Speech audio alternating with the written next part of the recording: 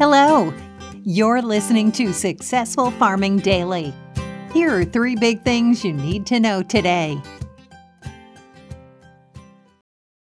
It's Tuesday, November 23rd. Our first big thing is soybean futures were lower in overnight trading as the U.S. harvest nears the finish line. About 95% of soybeans were harvested as of Sunday, up from 92% a week earlier, but just behind the prior 5-year average of 96%, according to the U.S. Department of Agriculture.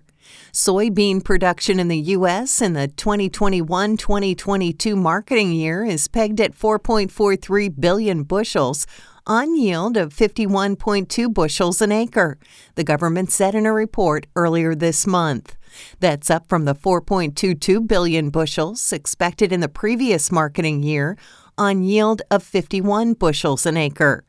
Corn also was 95% collected at the start of the week, up from 91% the previous week and ahead of the 92% average, the USDA said in a report yesterday. Corn output is seen at 15.1 billion bushels, on yield of 177 bushels an acre. That's up from 14.1 billion bushels and yield of 171.4 bushels an acre a year earlier, the agency said.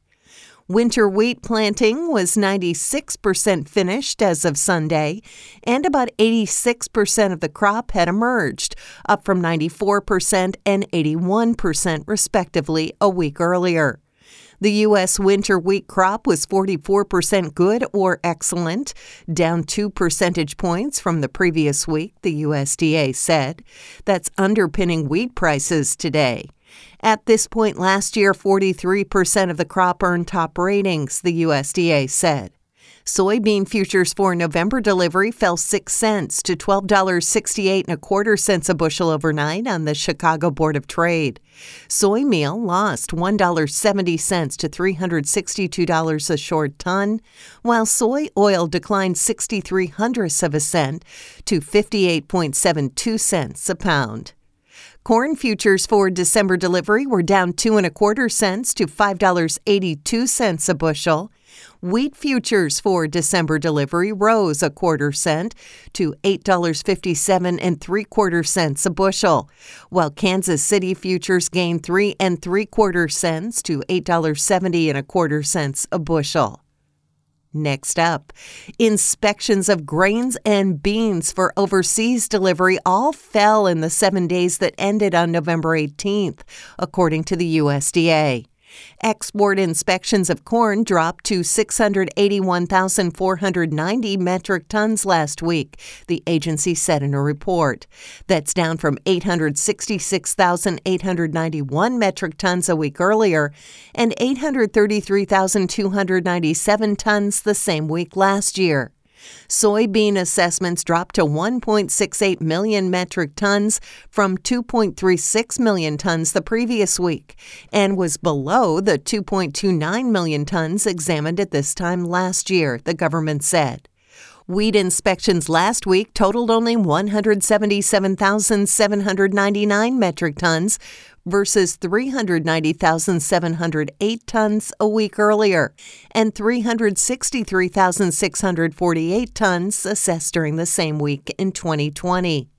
Since the start of the marketing year on September 1st, the USDA has examined 7.61 million metric tons of corn for overseas delivery, down from 9.3 million tons during the same time frame last year.